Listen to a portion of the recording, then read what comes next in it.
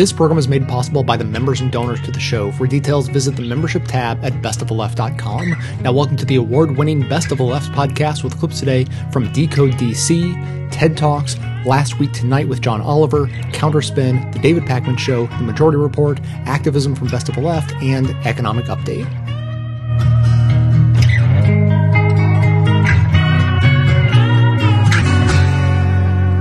Today, a tale as old as America itself. Probably older, to tell you the truth. And actually, what we're really going to tell you is the tale of the tale. How we got this one particular story so deeply ingrained in us that we believe it, still, even when it's become mostly myth.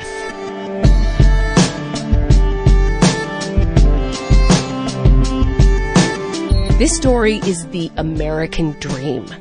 The tale of the self-made millionaire, the old yarn that says you can pull yourself up by your bootstraps alone.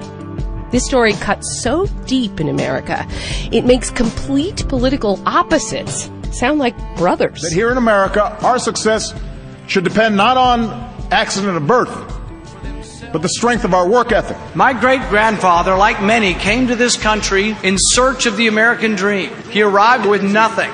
Not a penny. That's how the daughter of a factory worker is CEO of America's largest automaker. He found the American dream. How the son of the barkeep is Speaker of the House. Success was not based on who you were, but what you did.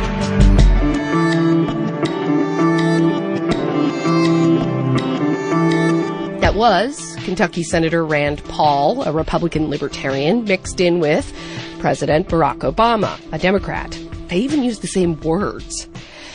To be sure, the bootstraps myth is all mixed up in pop culture, too. Think about the Jeffersons. We finally got a piece of the pie. Or Fievel in An American Tale. America. What a place. What a place. Yes, sir. Step off the boat and into prosperity. Oh, and then there's that Will Smith movie when he's a homeless man and then becomes a stockbroker. Don't ever let somebody tell you you can't do something. And The Great Gatsby, practically all of Walt Disney. You get the picture. The basic tenet of this story is this. In America, everyone has the same opportunity to make it. Yes, we're born in different places with different backgrounds, but in America, your past doesn't determine your future. With a keen mind and hard work, anyone can pull themselves up by their bootstraps. Here's the problem. It's not true.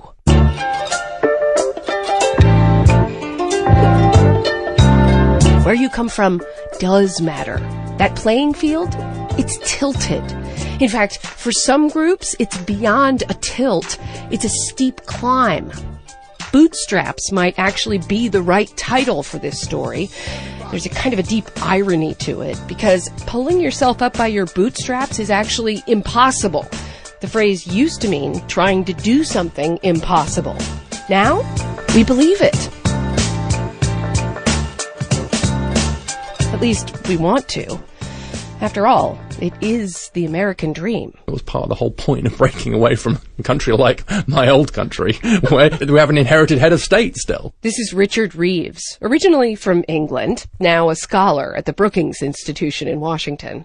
Reeves is interested in the American dream and where it came from. Looking at the history of the Declaration of Independence, I discovered that Jefferson originally wrote that all men are created equal and independent.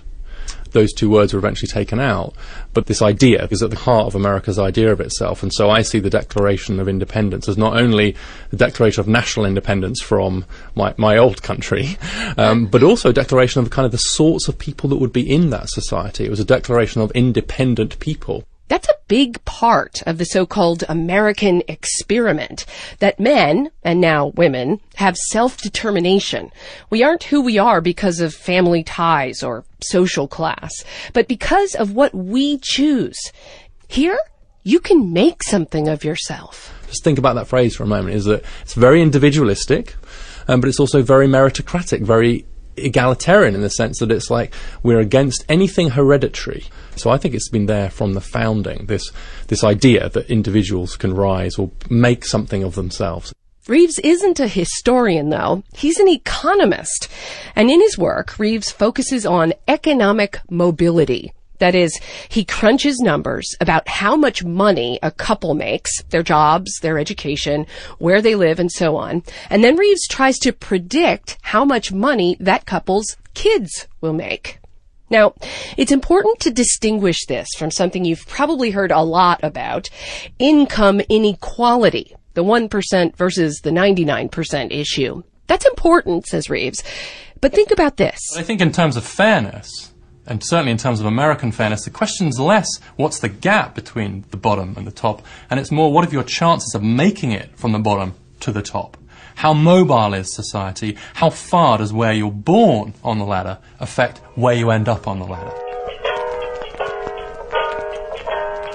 Reeves has come up with his own scale for measuring how easy it is for someone born into poverty to move to better circumstances, to get rich. You take the whole population and divide them up into 5 equally sized slices. The top 20%, the cream, they're 1. In an immobile society, you're born a 1, you stay a 1. You're born a 3, you stay a 3. Nicely put. That's a good way to put it, yeah. If you're born a 1, you stay a 1. You're born a 5, you stay a 5. So what we know is that of the people who are born in 5, about 40% of them will stay in 5. Oh, almost half of them will just stay. Right. If your parents were poor, you're likely to end up poor yourself. If your parents were rich, you're pretty likely to end up rich.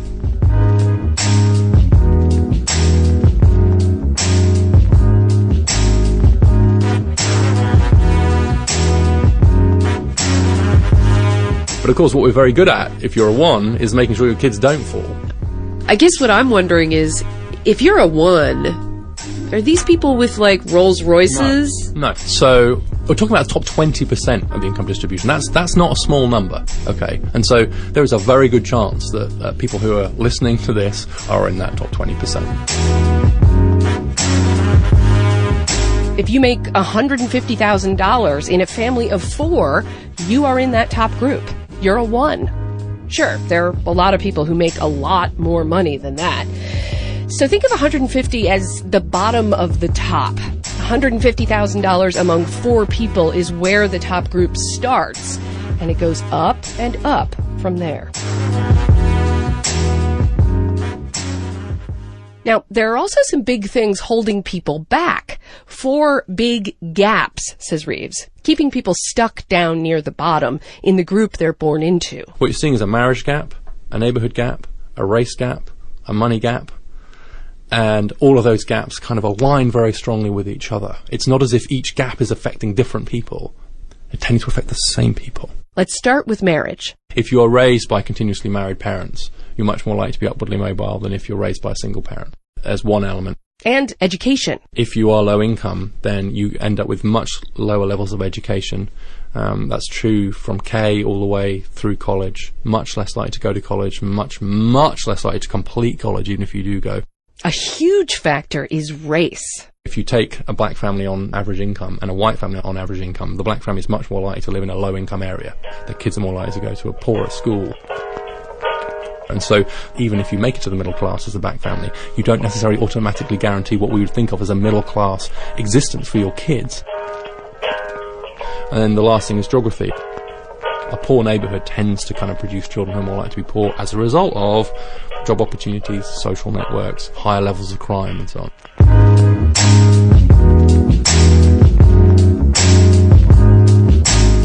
So, Richard Reeves, are you telling me that the bootstraps narrative we tell ourselves in America, are you coming here as a representative of the Crown to tell me that it is not true? I am certainly willing to say that it is much less true than most Americans think that it is. This idea we've got of ourselves that people should just rise, the facts don't support that idea.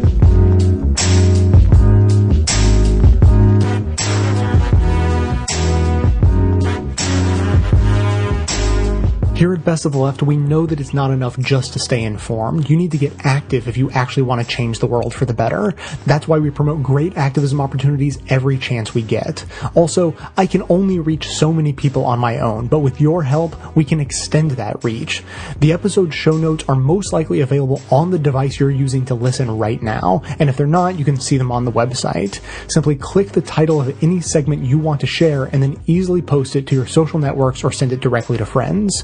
You joining these actions and helping amplify the show to get even more people involved is critical to our mission to change the world for the better. Get started right now in the show notes on the device you're using, or visit the website from any device at bestoftheleft.com.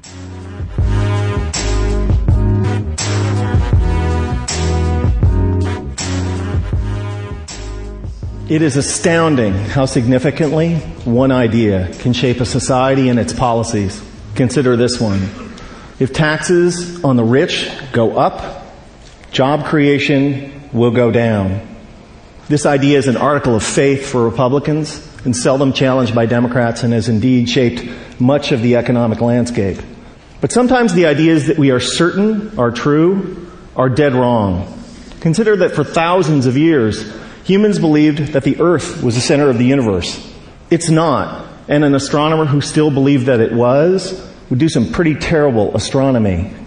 Likewise, a policymaker who believes that the rich are job creators and therefore should not be taxed will do equally terrible policy.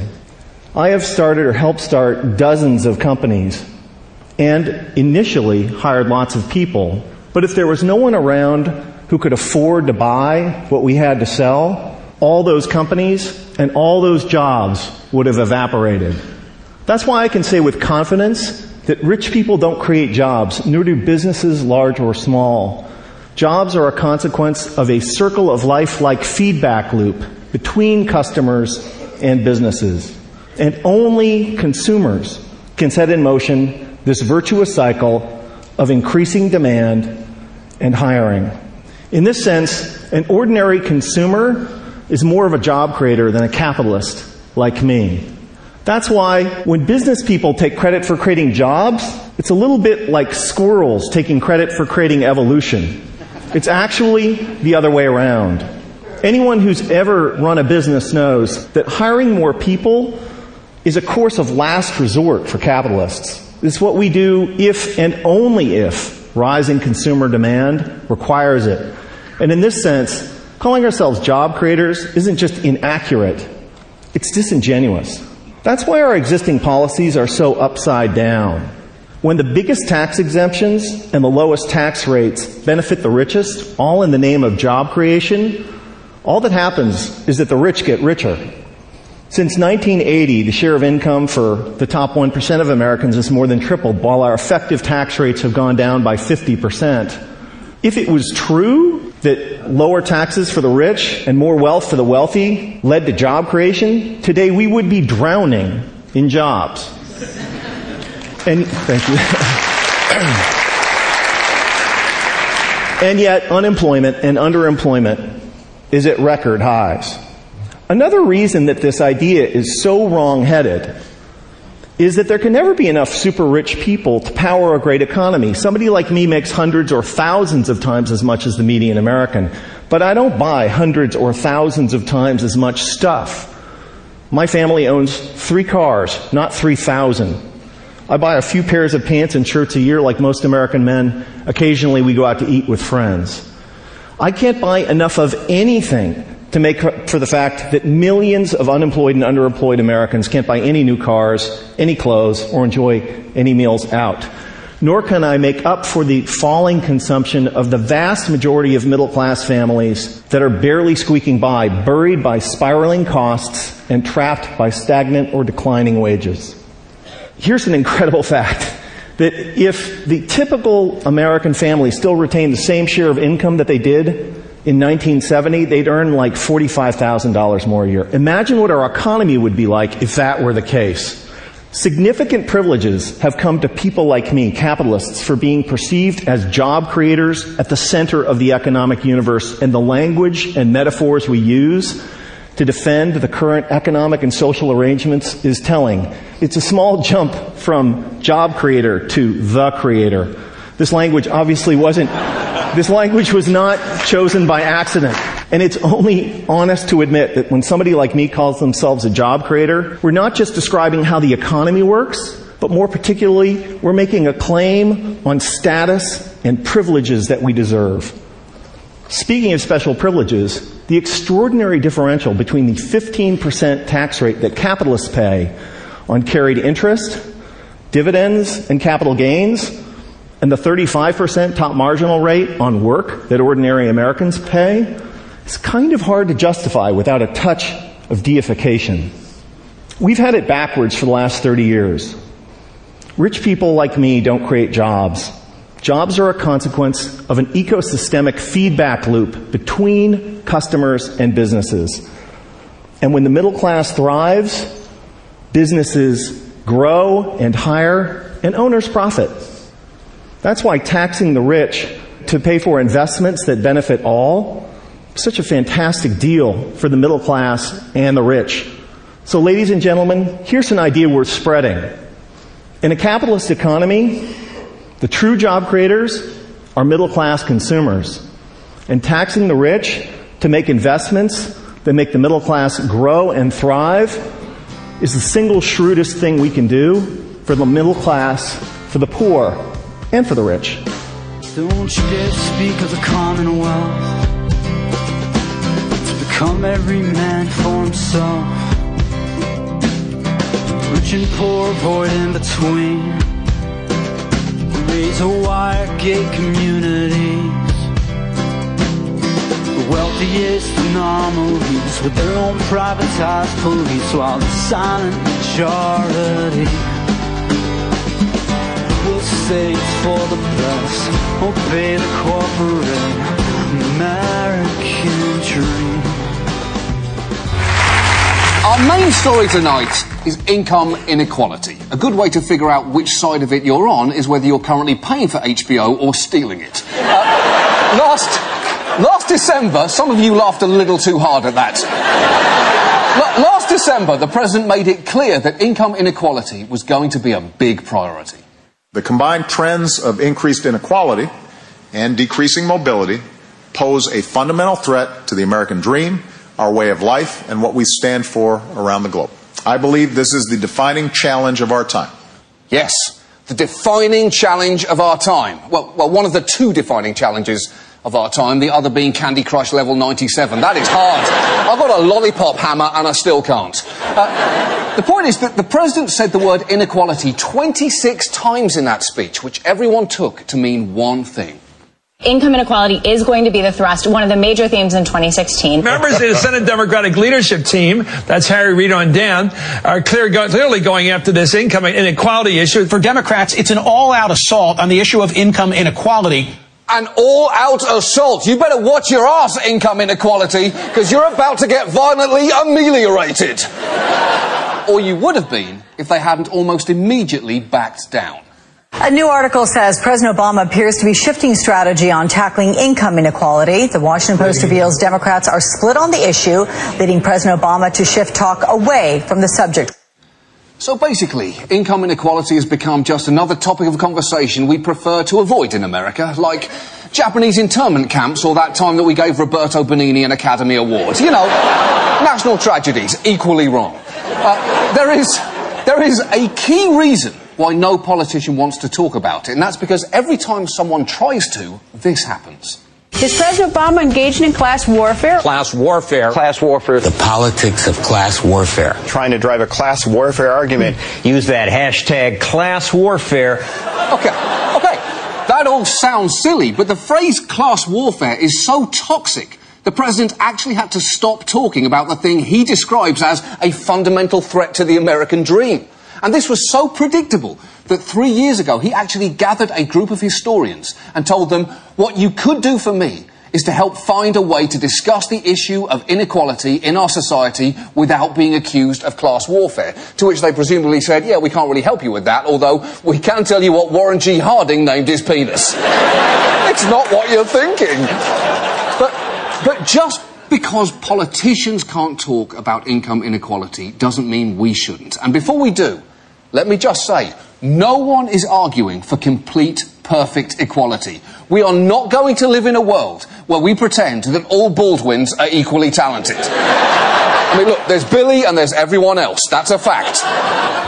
Inequality is a bit like cinnamon. You definitely want to have a little of it to spice life up a bit, but too much of it can be very dangerous.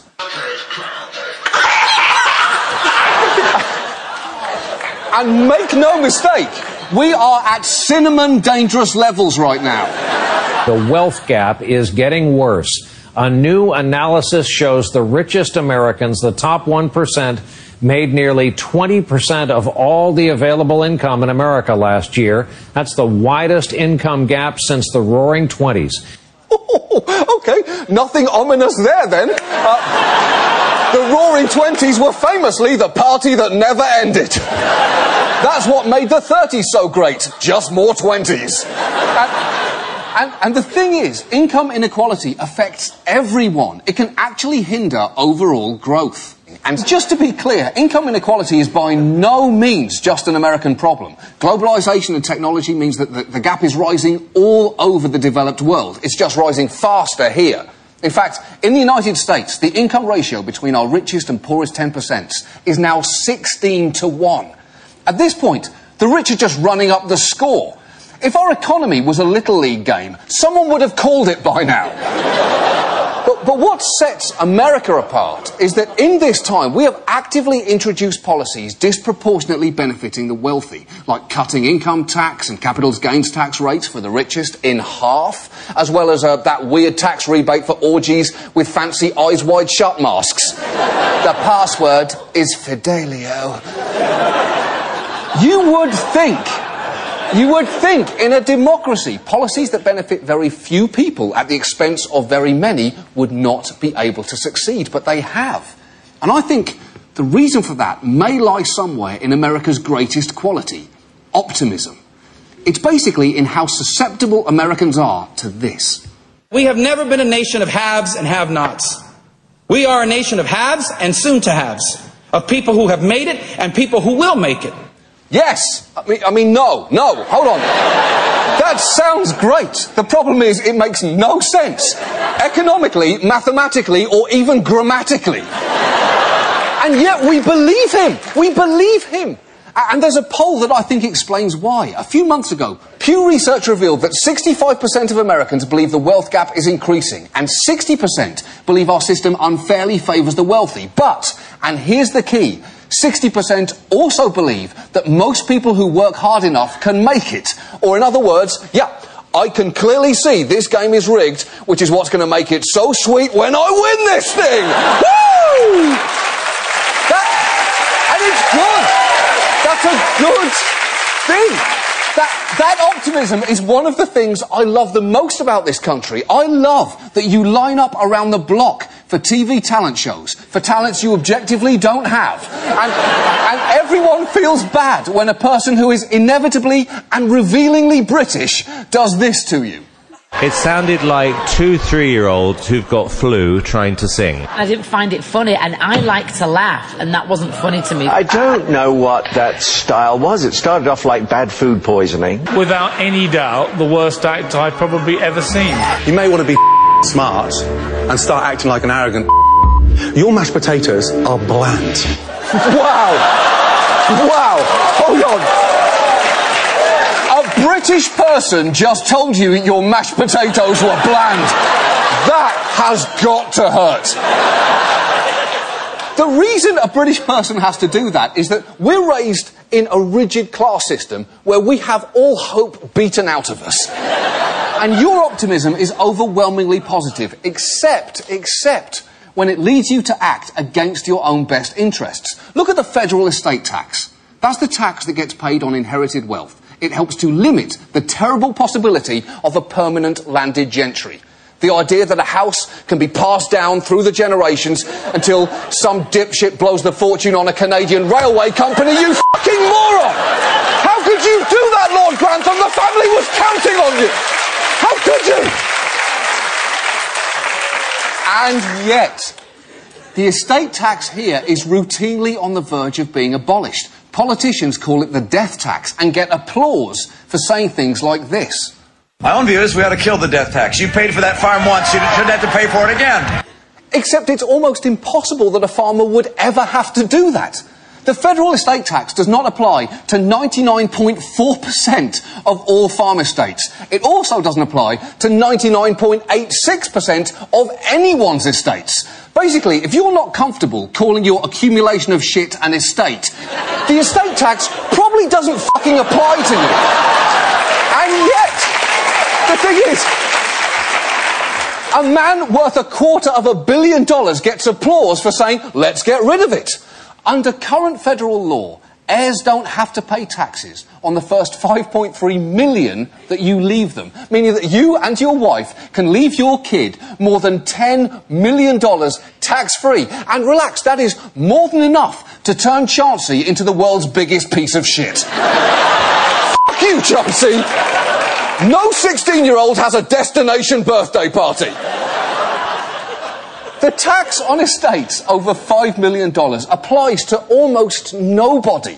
But one reason it's constantly threatened is that people assume that it will one day apply to them. I don't have a $5 million estate. I'd like to someday. But if I work all my life and I pay my taxes on my income and then I die and I want to pass on what would be great if it were a $5 million estate to my kids, why should I pay the government again? But you won't be paying it! You'll be gone! In fact, this is the practical embodiment of everything you want. This is the government literally taking your money over your dead body. And also, let's be clear, the existence of an estate tax has not prevented Americans from passing on a fuckload of wealth. Of the billionaires on the Forbes 400, 71 inherited their fortune, and another 56 inherited at least a portion of it. That's nearly a third of the list. And our habit of handing money down from generation to generation perpetuates another disparity, perhaps explaining why, of the Forbes 400, only 0.25% are African American. And to answer your question, yes, it's Oprah. Oprah is the person. You were right. Good guess. Good guess. America now has a system where wealth is essentially dispersed as a lottery of birth. And maybe the reason we seem to accept that is that even though we know the odds are stacked against us, we all think we're going to win the lottery. Experts even appear on TV advising us how to handle our future winnings. Well, I think the first thing should be to create a plan. Set up a trust, probably hire a couple security guards. Do you take the lump sum payment or the 29-year annuity payment over time? I would take the one-time cash chunk because it allows you to do a whole bunch of things that you might want to do in your life. If you win that kind of money and you still have young children, make sure you put it in a trust. Oh, absolutely. Because it is never too early to start protecting your imaginary lottery winnings from crippling estate taxes. That's crazy. You might as well do an 8-minute segment on how to handle being attacked by a shark while scoring the winning touchdown at the Super Bowl. Or things to say on your third date with Beyonce. And watch how... It would be great, that would be great. There's a chance. Technically, there's a chance. And watch how depressed we get by useful, practical advice. Would you tell people, maybe take your $5 you're going to spend on the jackpot and put it elsewhere? If you can invest that money 20, 30 years down the road, that is going to be there'd be much better odds of having a secure retirement than hoping on the lottery. It's not nearly as fantasy, though. No, it's not. It's so much more practical. Please don't mess up this financial segment with practical advice. We're Dreamweavers here at News Team 12. Take that shit over to News Team 5. Look. The whole point is, if American wealth is a lottery, we are increasingly playing two different games. In fact, I'll show you. Who wants to play America Ball? Okay.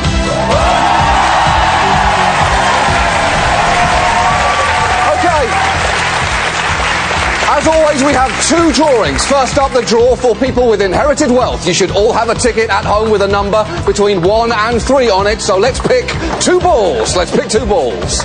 Fire it up. Here we go. 3.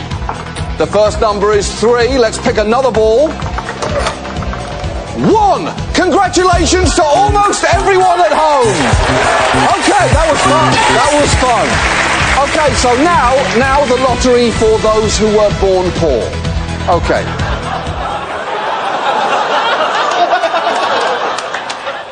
Tank. Hello to all of you watching at home or through a Best Buy window.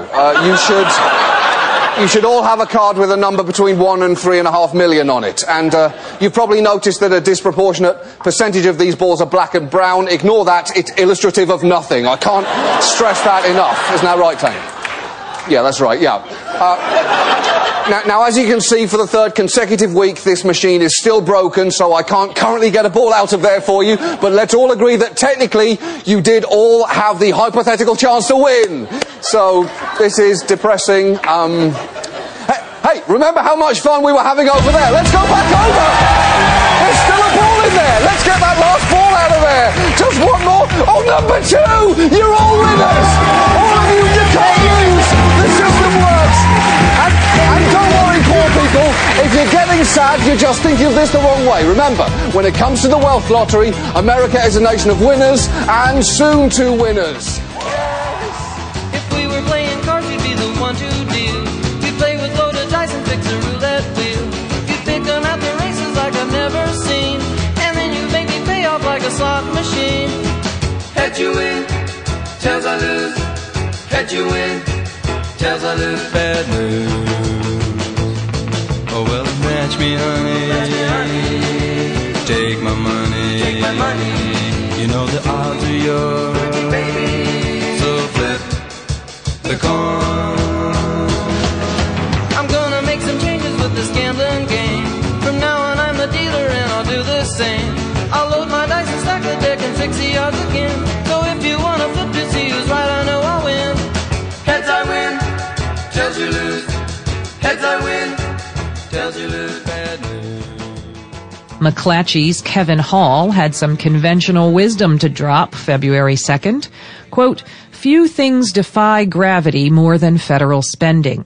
In the nation's capital, what goes up does not come down. It goes up more." Close quote. Well, sort of. The U.S. population grows every year, and its economy grows on top of that most years, so it would be surprising if the real expenditures of the U.S. government didn't generally get bigger and not smaller over time. A more reasonable indicator might be federal spending as a percentage of the U.S. economy, and that, contrary to Hall's lead, does go up and down.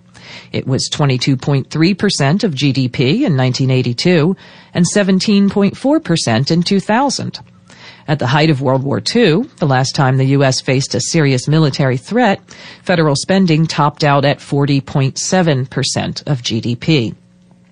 It's true that the proportion of the U.S. economy devoted to federal spending increased markedly as Washington took on responsibility for ensuring retirement, that's Social Security, and health care for the elderly, or Medicare. These programs are very popular because they're very successful at doing what they're intended to do, which is reducing the chances that our grandparents, our parents, and finally ourselves will end our lives in poverty, sickness, and misery. Some would see this as a good thing, but not Hall. He quotes austerity advocate Rudolph Penner's statement that about half our spending these days is going to Social Security and various health programs, and most of these are extraordinarily popular politically. And then he adds in his own voice, quote, "Therein rests the problem with federal spending. It's hard to cut programs that have a constituency with a vested interest," close quote. Well, yes.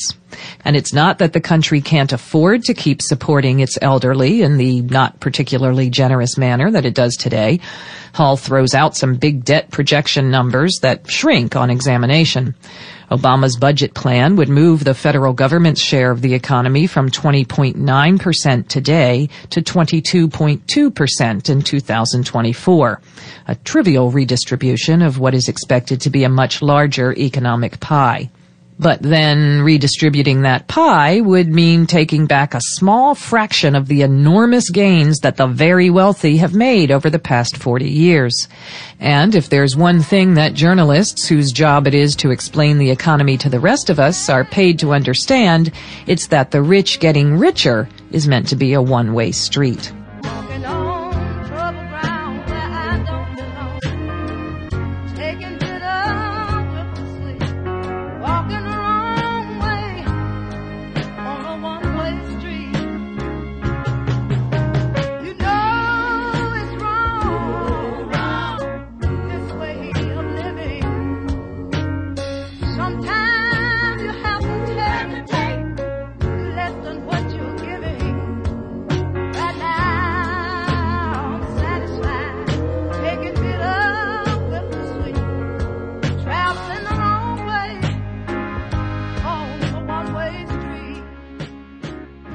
Democrats may not have much recourse against the Republican plan to make a rule change to Social Security disability benefits that might drastically cut those benefits starting next year, according to congressional aides. There's this new legislative rule that's been pushed through with very little notice last week, which would prohibit a routine transfer to the Social Security Disability Trust Fund, which is expected to be depleted late 2016. Now remember, the Disability Trust Fund is different than benefits for retirees. The Disability Trust Fund is, as the name suggests, for those on Social Security disability. And without an injection of capital from the main Social Security retirement fund, the disability program would have to cut benefits by some 20% potentially.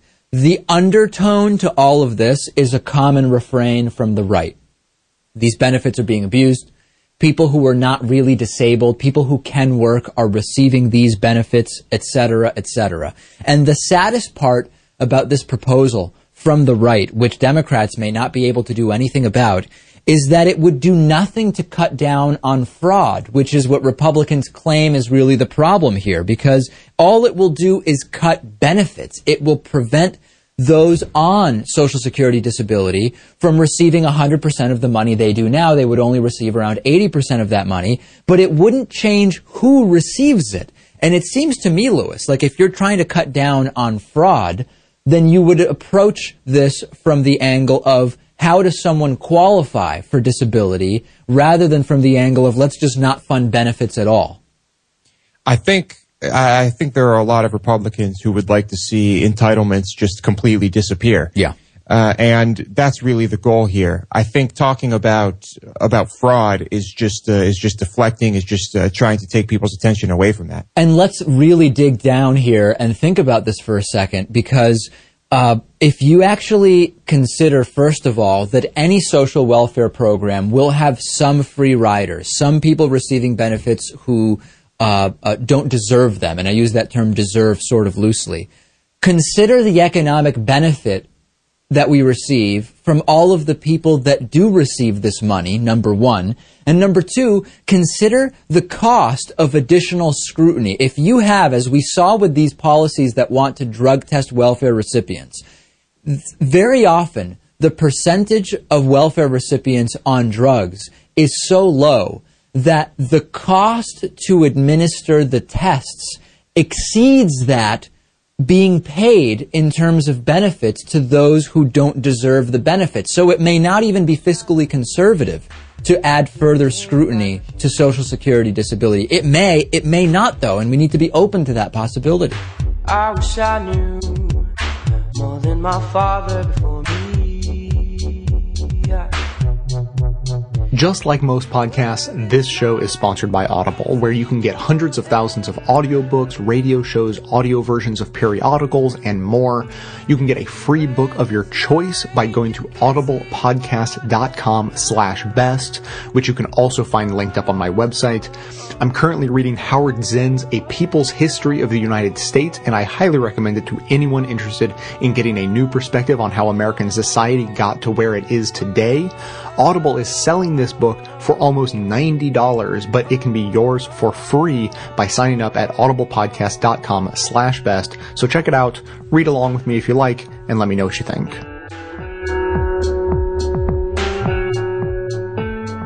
What is the fetish with cutting Social Security benefits from both parties? Do they expect people to work until death, or that disabled people are bums? What is the political upside? It is just because, basically, I think some of it is just sort of sadistic. I think that none of them have stake in having retirement insurance. They feel that it's like laziness. They just feel that I think it is. And I think the fact that they think it is not politically palatable to 80% of the people, I think makes them feel like they're doing the morally right thing. I mean, this is how sort of twisted. I really do think it is twisted.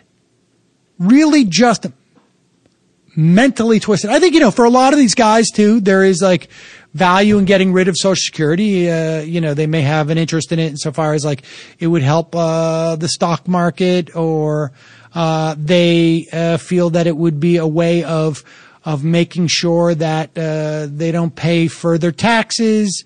But I think a lot of it is just, I think it is psychologically twisted. I think it's also that Social Security is basically just this living, breathing rebuke to so much lazy ideological verbiage from the right, obviously, because it's a successful government program. Right. But also on the kind of third way, center left, like we need to reinvent government. Everything needs to be more complicated and more complex. There needs to be public-private partnerships and all. And, maybe that's true in some instances, but you have this system that is so simple. It's been around since, the Roosevelt era, and it works. But when you're talking about change CPI, you're not talking about impacting the system. No, but you're talking about why there's such an obsession with trimming it and changing it. Yeah, and but I think that there is trimming and changing are two different things. And so, I've had, when we debated Jonathan Alter, I think it was about Medicare, maybe it was on this program. That was about everything. But yeah, Medicare and Social Security. There's just a sense of like, look, people are living longer, which is for the people who need Social Security the most, not the case. But even if I was to stipulate that, yes, everybody's living 6 or 7 years longer, I would say, so what? So what? Why wouldn't we want the advancement of society, progression of time, to mean that people don't have to work for the same percentage of their life? And then their response would be, it's not viable. The program cannot sustain it. And then my response to that would be, talk to me when we are at traditional levels of income capture. In other words, the program has traditionally captured 90% of income generated by Americans, and we're now down to like 83%. And then they would say, well, come on, Sam, don't be so. Well, I also think the other thing is that everybody has a tendency to extrapolate their small world, and that's why it matters more when people who are in positions of power do it. And it's like, I've also heard people almost talk about cutting Social Security along the lines of like, well, it's such an insignificant amount of money anyways. And people have all sorts of other streams of revenue for their retirement. And all this will do is just sort of help the budget. And, it doesn't make a difference to real people because obviously they have retirement funds. Well, that's what I'm saying. They're out of touch. They don't have any skin in it. And they don't have any desire to sort of empathize or see what life is like for most people. That's why I think it's sort of an emotional issue. Or I should say just a mental issue.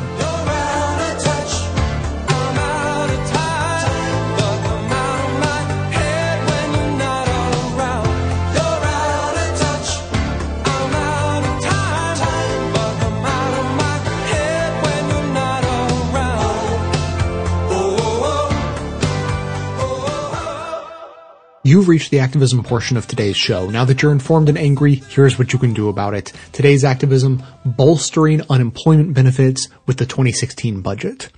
Now, although I would rather personally overturn the apple cart and rebuild within a completely different economic paradigm, I will take incremental progress over the status quo any day.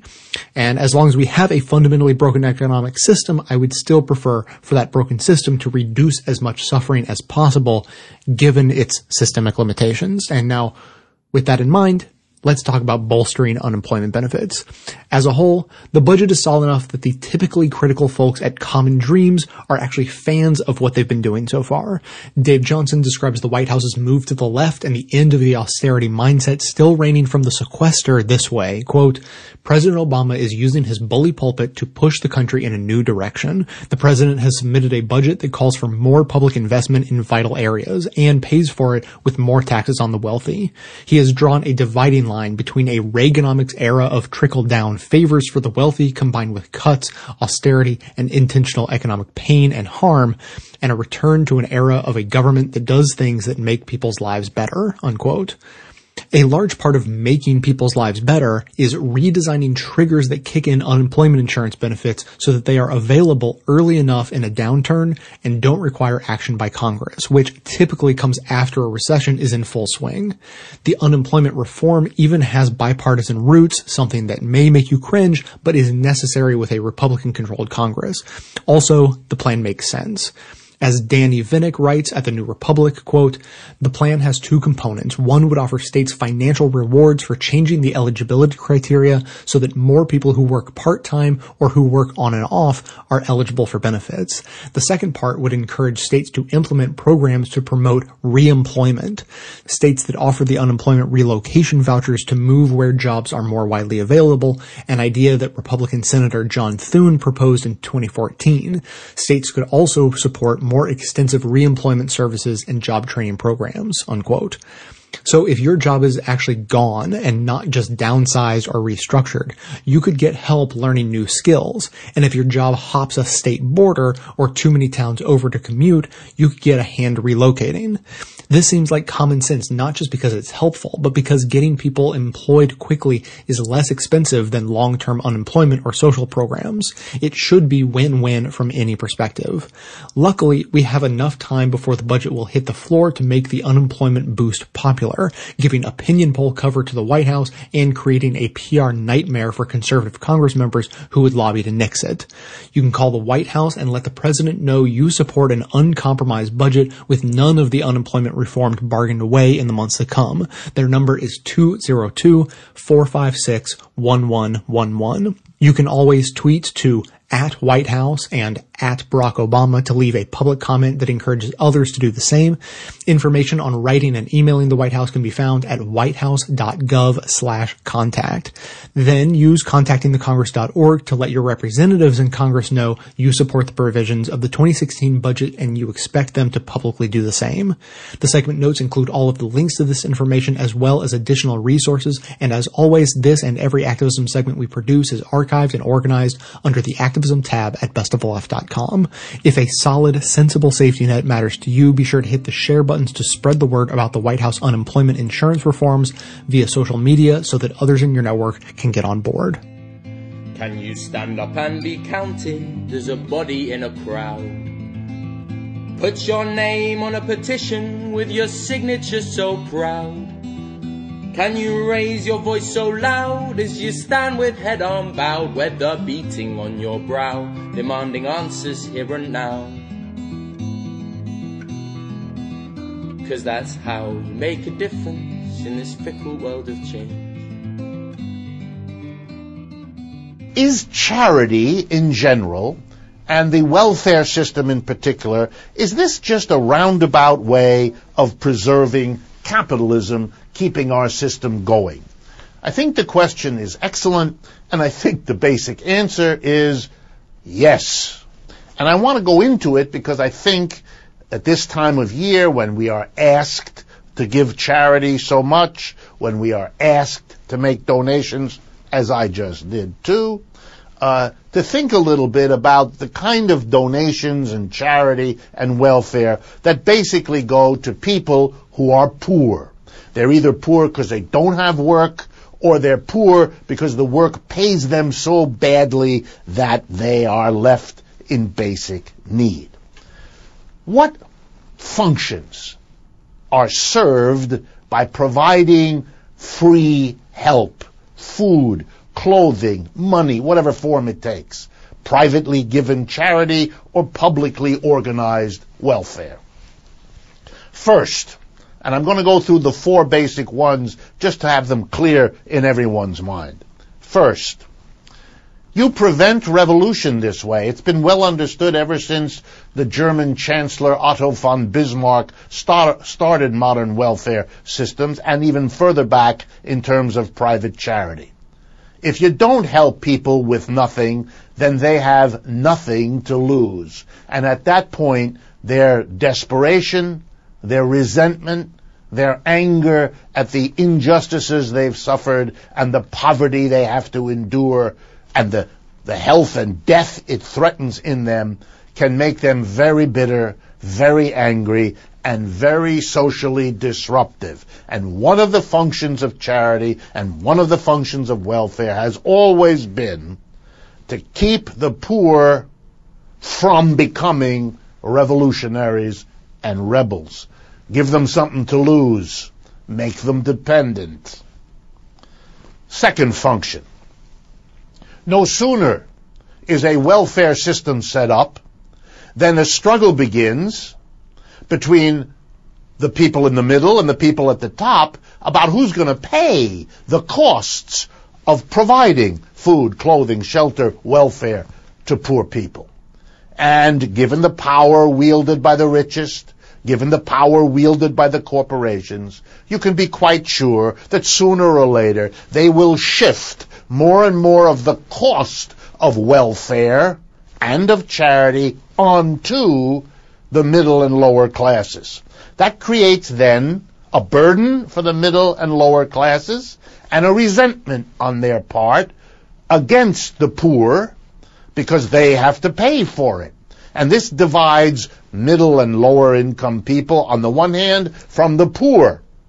And that creates tensions between them, and they fight and are bitter against each other than they could be as allies to change the system so they wouldn't be in this situation in the first place. So it's a kind of social control mechanism that sets one part of the working class that has a job and has an income against the other part that doesn't have a job or doesn't have a decent income. Third function performed by welfare and charity. It is to keep those who get it in a very dependent and unattractive state. You go to where welfare recipients mostly live, you see it. You look at the clothes they wear, the food they eat, the opportunities they don't have, the neighborhoods they live in, so forth and so on. And it's kind of a lesson, isn't it? It's a way of terrorizing, scaring working people by saying, you all know where in your town to go to see what it's like if you don't keep your job, if you don't keep your income. So behave properly, do what the boss tells you, because if you don't have a job, you will live like them. And so there's a function of disciplining the workforce, that part that's actually working and has a decent income, by constantly showing them how unattractive life would be if they had to live like those on welfare. And finally, by having the welfare folks isolated, living in poor conditions, it becomes easier to depict their problem as their own fault, not the problem of a society that hasn't got jobs for the people who live in it, that doesn't pay decent income for work done. No. You're not supposed to think that the problem lies in a system. You're supposed to blame the victim of a system that doesn't provide work. That's why the answer to charity and welfare is not to give more or less of it, which is the debate we have so often. The real answer, if you don't deny the problem in the economics of denial, is to recognize what the solution obviously is, which is give everybody a job, and give them a job at a decent income. That's what the people on welfare want. That's what they've always wanted. They don't want to be looked down on. They don't want to live apart. They don't want to live in those conditions. The notion that they wouldn't give that up because they don't want to work is a fantasy of denial on the part of the people who don't want to face the fact that they live in an economic system that is so irrational that it keeps people from working and then gives them the food, clothing, and shelter to survive without working. You know, there's a simple law in economics. If the people on welfare who are able, who are not ill or incapacitated somehow, obviously we're not talking about them, but if the able-bodied people on welfare without work, who number in the millions in the United States and in many other countries, if they were given work, then the money they got, the pay, the decent pay, would be more than compensated by the fruits of their labor. We would be better off because what we, those who are working, give to those who have no jobs, if we employ them, what we give them as a wage is then repaid by the goods and services they produce. When they're on welfare, we give them food, clothing, and shelter, but we don't get much back, do we? It's irrational not to put folks to work. And do we have the raw materials, tools, and equipment? The Federal Reserve of the United States says 20% of our tools, equipment, and raw materials are sitting idle. So if you're wondering, is there the machinery, are there the raw materials for them to work with? The answer is an unqualified yes. Are there good things to do in our society? Another unqualified yes. Rebuild our cities, provide real daycare, take care of the old people. We have a list as long as your arm. But this is a system that can't work this out, that doesn't provide work to the people who want it, that doesn't provide a decent income to the people who need it, and then turns around and to keep them docile gives them welfare, which they don't need, makes them a community apart, undermines their self-esteem. This is a system that doesn't work, and nothing shows it so much as this crazy idea of not giving people work who want it, work that would give us the fruits of their labor, which, by the way, in this country would be in the trillions of dollars, and instead condemns a part of the population to live the life of welfare recipient pauper. Nothing indicts capitalism as starkly as that irrationality.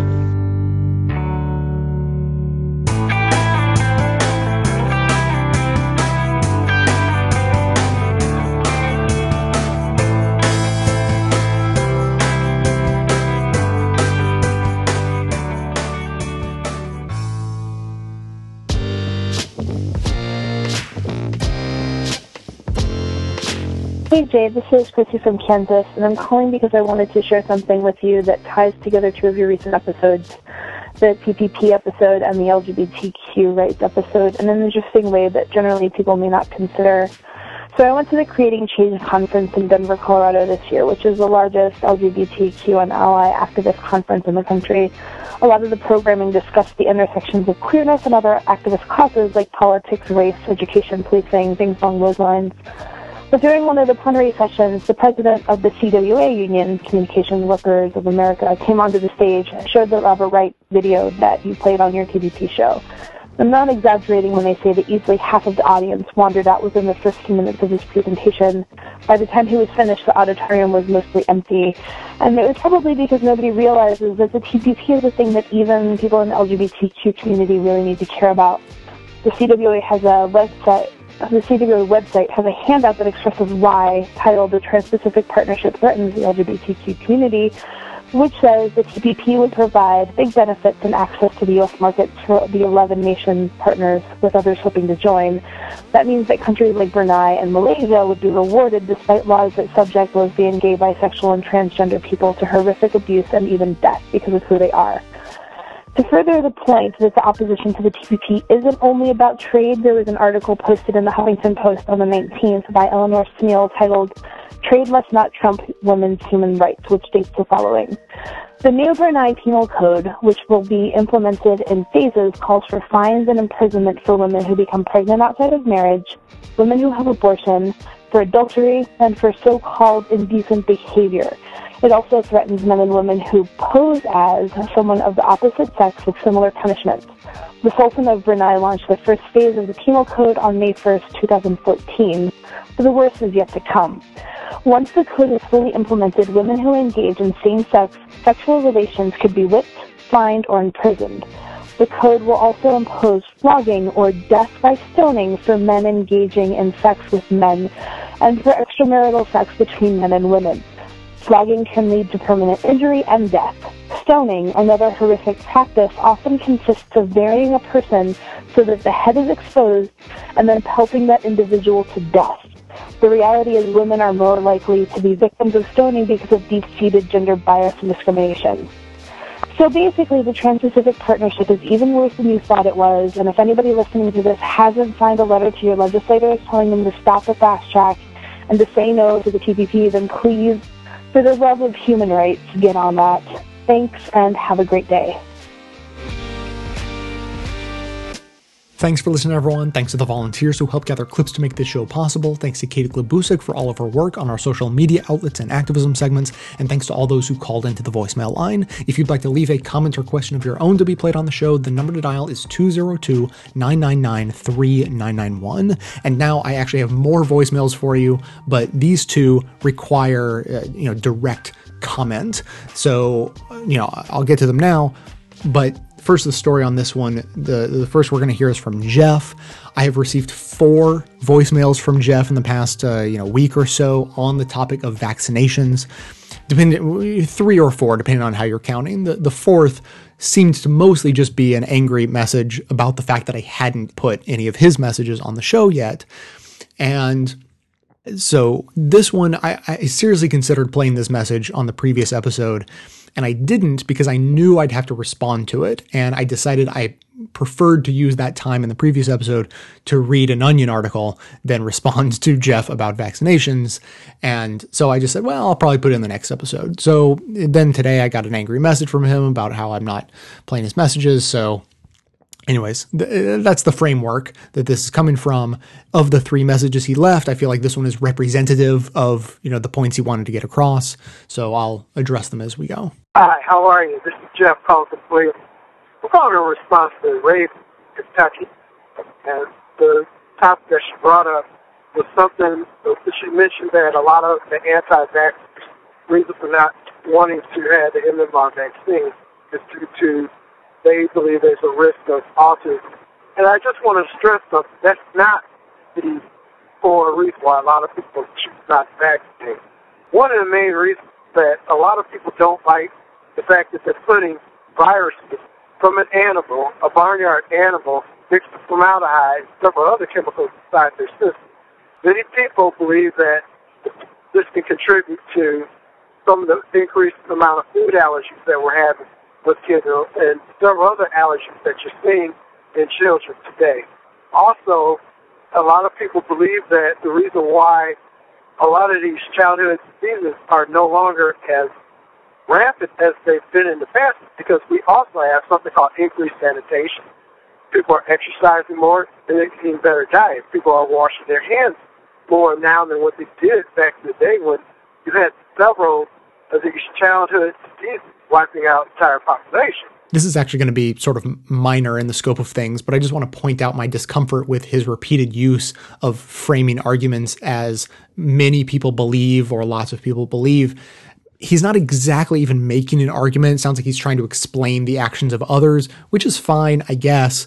But anything that starts with many people believe is treading dangerously close to a very famous logical fallacy. It's called argumentum ad populum, Latin for appeal to the people, which is an argument that concludes that a proposition is true because many or most people believe it to be true, which is not at all how logic works. Bill O'Reilly himself actually made this one famous to me. And I don't know if he said this recently, but he used to say that he must be correct because he got better ratings than his competitors who were saying something different from him. So if he had higher ratings, then he must be more correct, which is clearly not true. So minor point, but wanted to throw that in.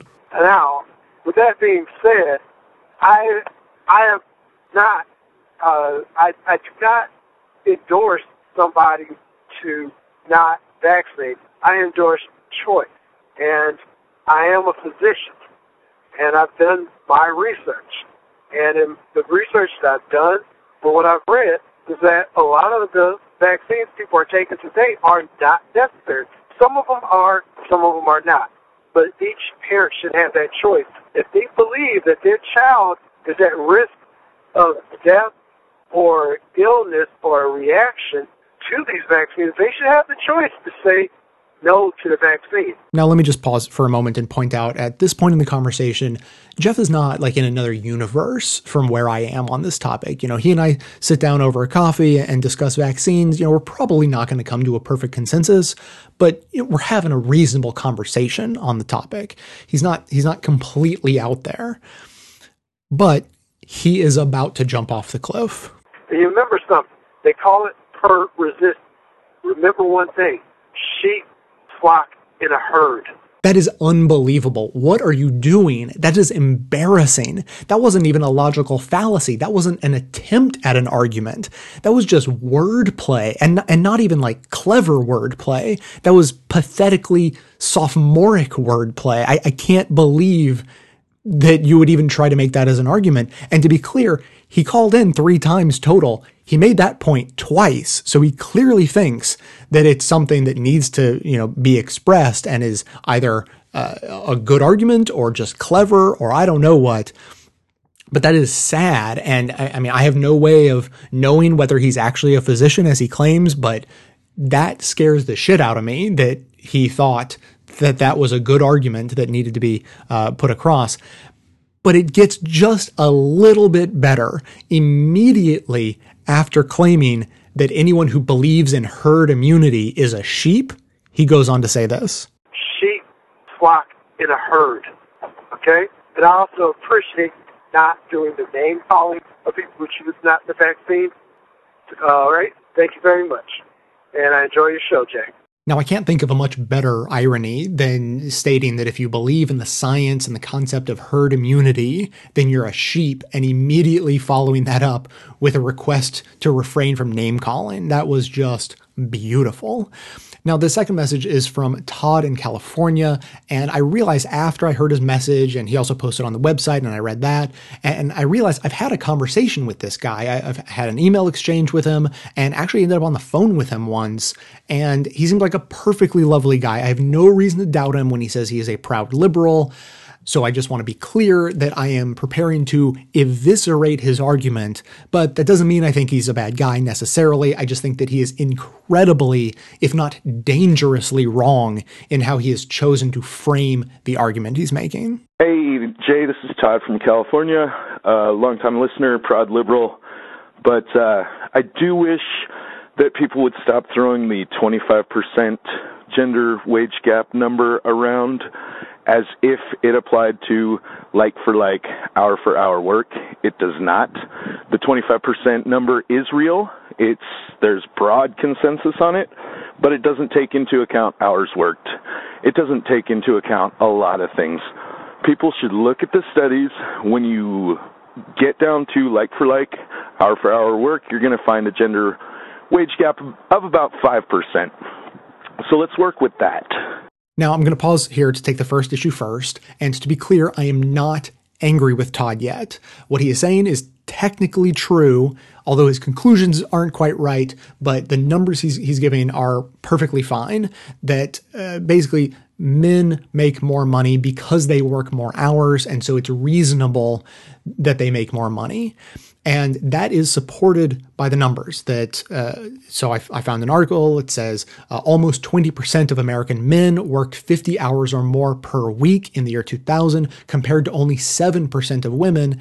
And the extra hours result in an extra 6% in hourly wages across all occupations. So, okay, what Todd is arguing is that when you drill down into the numbers, and he went into a lot more detail on what he wrote on the website, when you drill into the numbers, you get the hard black and white results that, the sexism definitely accounts for some of the wage gap, but the hours gap is responsible for a lot of the wage gap. So sexism is part of it, but the hours gap is a bigger part of it, so we shouldn't conflate the two.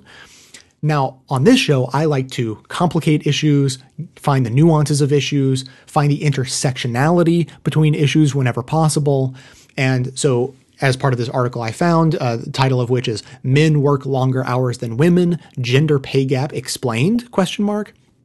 And they lay out that men work more hours than women, and they go on to say this. While the study found that overtime expectations are gender neutral, with employers not specifying separate expectations for their male and female employees, nor systematically rewarding men who overwork more than women, it suggests that the ability for staff to work longer hours rests on a foundation that is itself highly gendered. In other words, those employees who work longer hours do so only with the support of other household members, usually women, who shoulder the lion's share of household duties. Other factors that contributed to this include the fact that women are less likely to choose positions where longer hours are embedded in the organizational culture, and the fact that they are responsible for the majority of housework and childcare and therefore cannot offer as much of their time to outside hours and paid work. And the extra hours are significant not only for extra pay, but for career progression. The research suggests that the disparity in overtime not only widens the gender pay gap by 10%, but those who work more overtime are more likely to end up at the top of the corporate ladder because employers are likely to view these employees as hardworking and more deserving of leadership positions.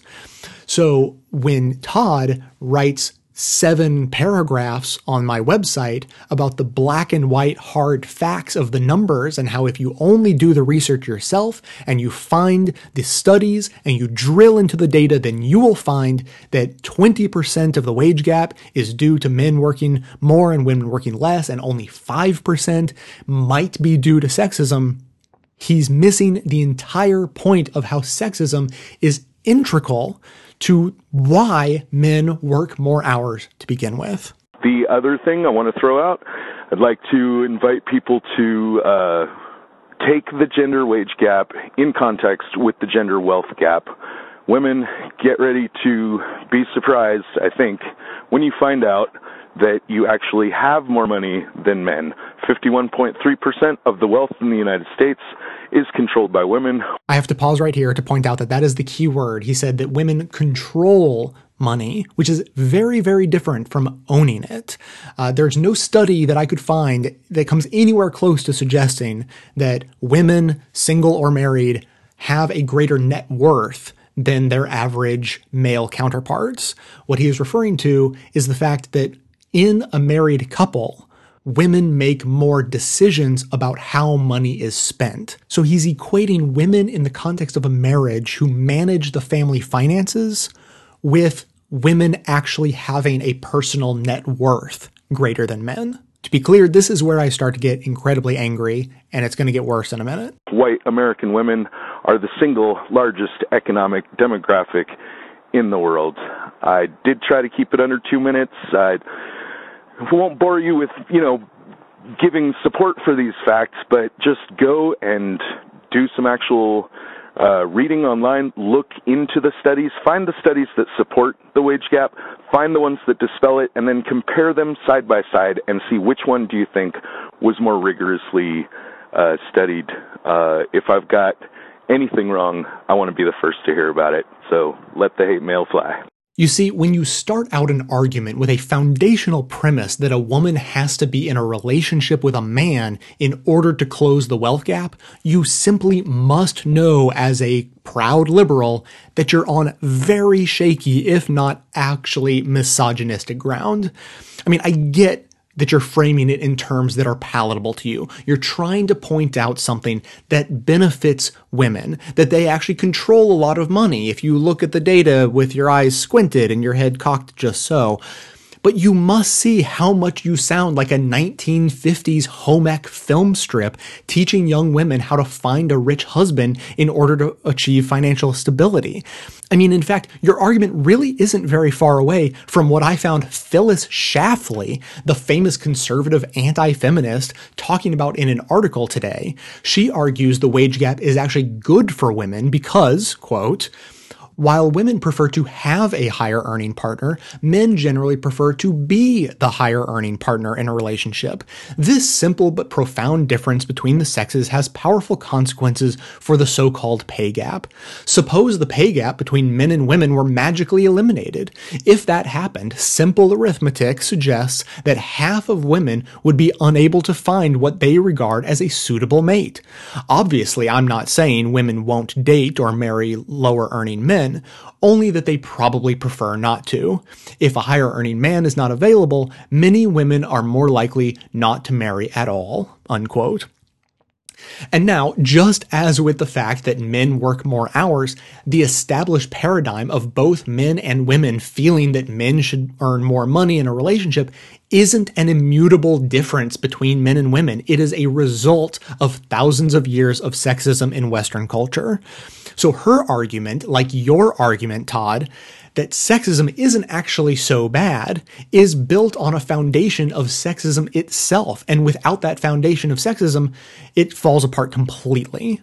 So when you talk about women, quote, controlling so much money in America, it makes me wonder, just off the top of my head, what about women who never want to get married? What about women who want to get married but aren't yet? What about women who are married to other women? What about stay-at-home mothers whose husbands divorce them, forcing them to re-enter their workforce at a severe disadvantage after not having held a job for many years? Need I go on? If part of the point of feminism is to help women gain their full independence from and attain equality with men, then how could you possibly think it's appropriate to artificially inflate the average net worth of women by rhetorically making them dependent on the incomes of their husbands you assume them all to have or even want? I started this by saying that his framing of this argument was actually dangerous, and that's because it is incredibly wrong, while still almost sounding plausible if you don't think about it too hard. You know, he claims to have irrefutable data and very confidently stated that women actually control more money than men. So if a person is a men's rights activist or something close to it and is predisposed to disbelieve feminist claims of systemic sexism and is always looking for holes in feminist arguments, then they will latch on to the types of claims Todd was making, except they won't give it the critical eye that I did, leading them to become even more entrenched in their twisted belief that women actually have all the benefits in society and men are being structurally oppressed. So I have no reason to believe that Todd is actually one of those people, but he is certainly doing their dirty work for them. That's going to be it for today. Thanks to everyone for listening. Thanks to those who support the show by becoming a member or making one-time donations, as that is absolutely how the program survives. Of course, everyone can support the show just by telling everyone you know about it, leaving glowing reviews on iTunes and Stitcher, and by donating your accounts at donateyouraccount.com/bestoftheleft. Stay tuned into the show by joining up with us on Facebook and Twitter, and for details on the show itself, including links to all of the sources and music used in this and every episode, all that information can always be found in the show notes on the blog. So coming to you from inside the Beltway, yet outside the conventional wisdom of Washington, D.C., my name is Jay, and this has been the Best of the Left podcast, coming to you every Tuesday and Friday, thanks entirely to the members and donors to the show from bestoftheleft.com. And it's a crying shame how we get so trained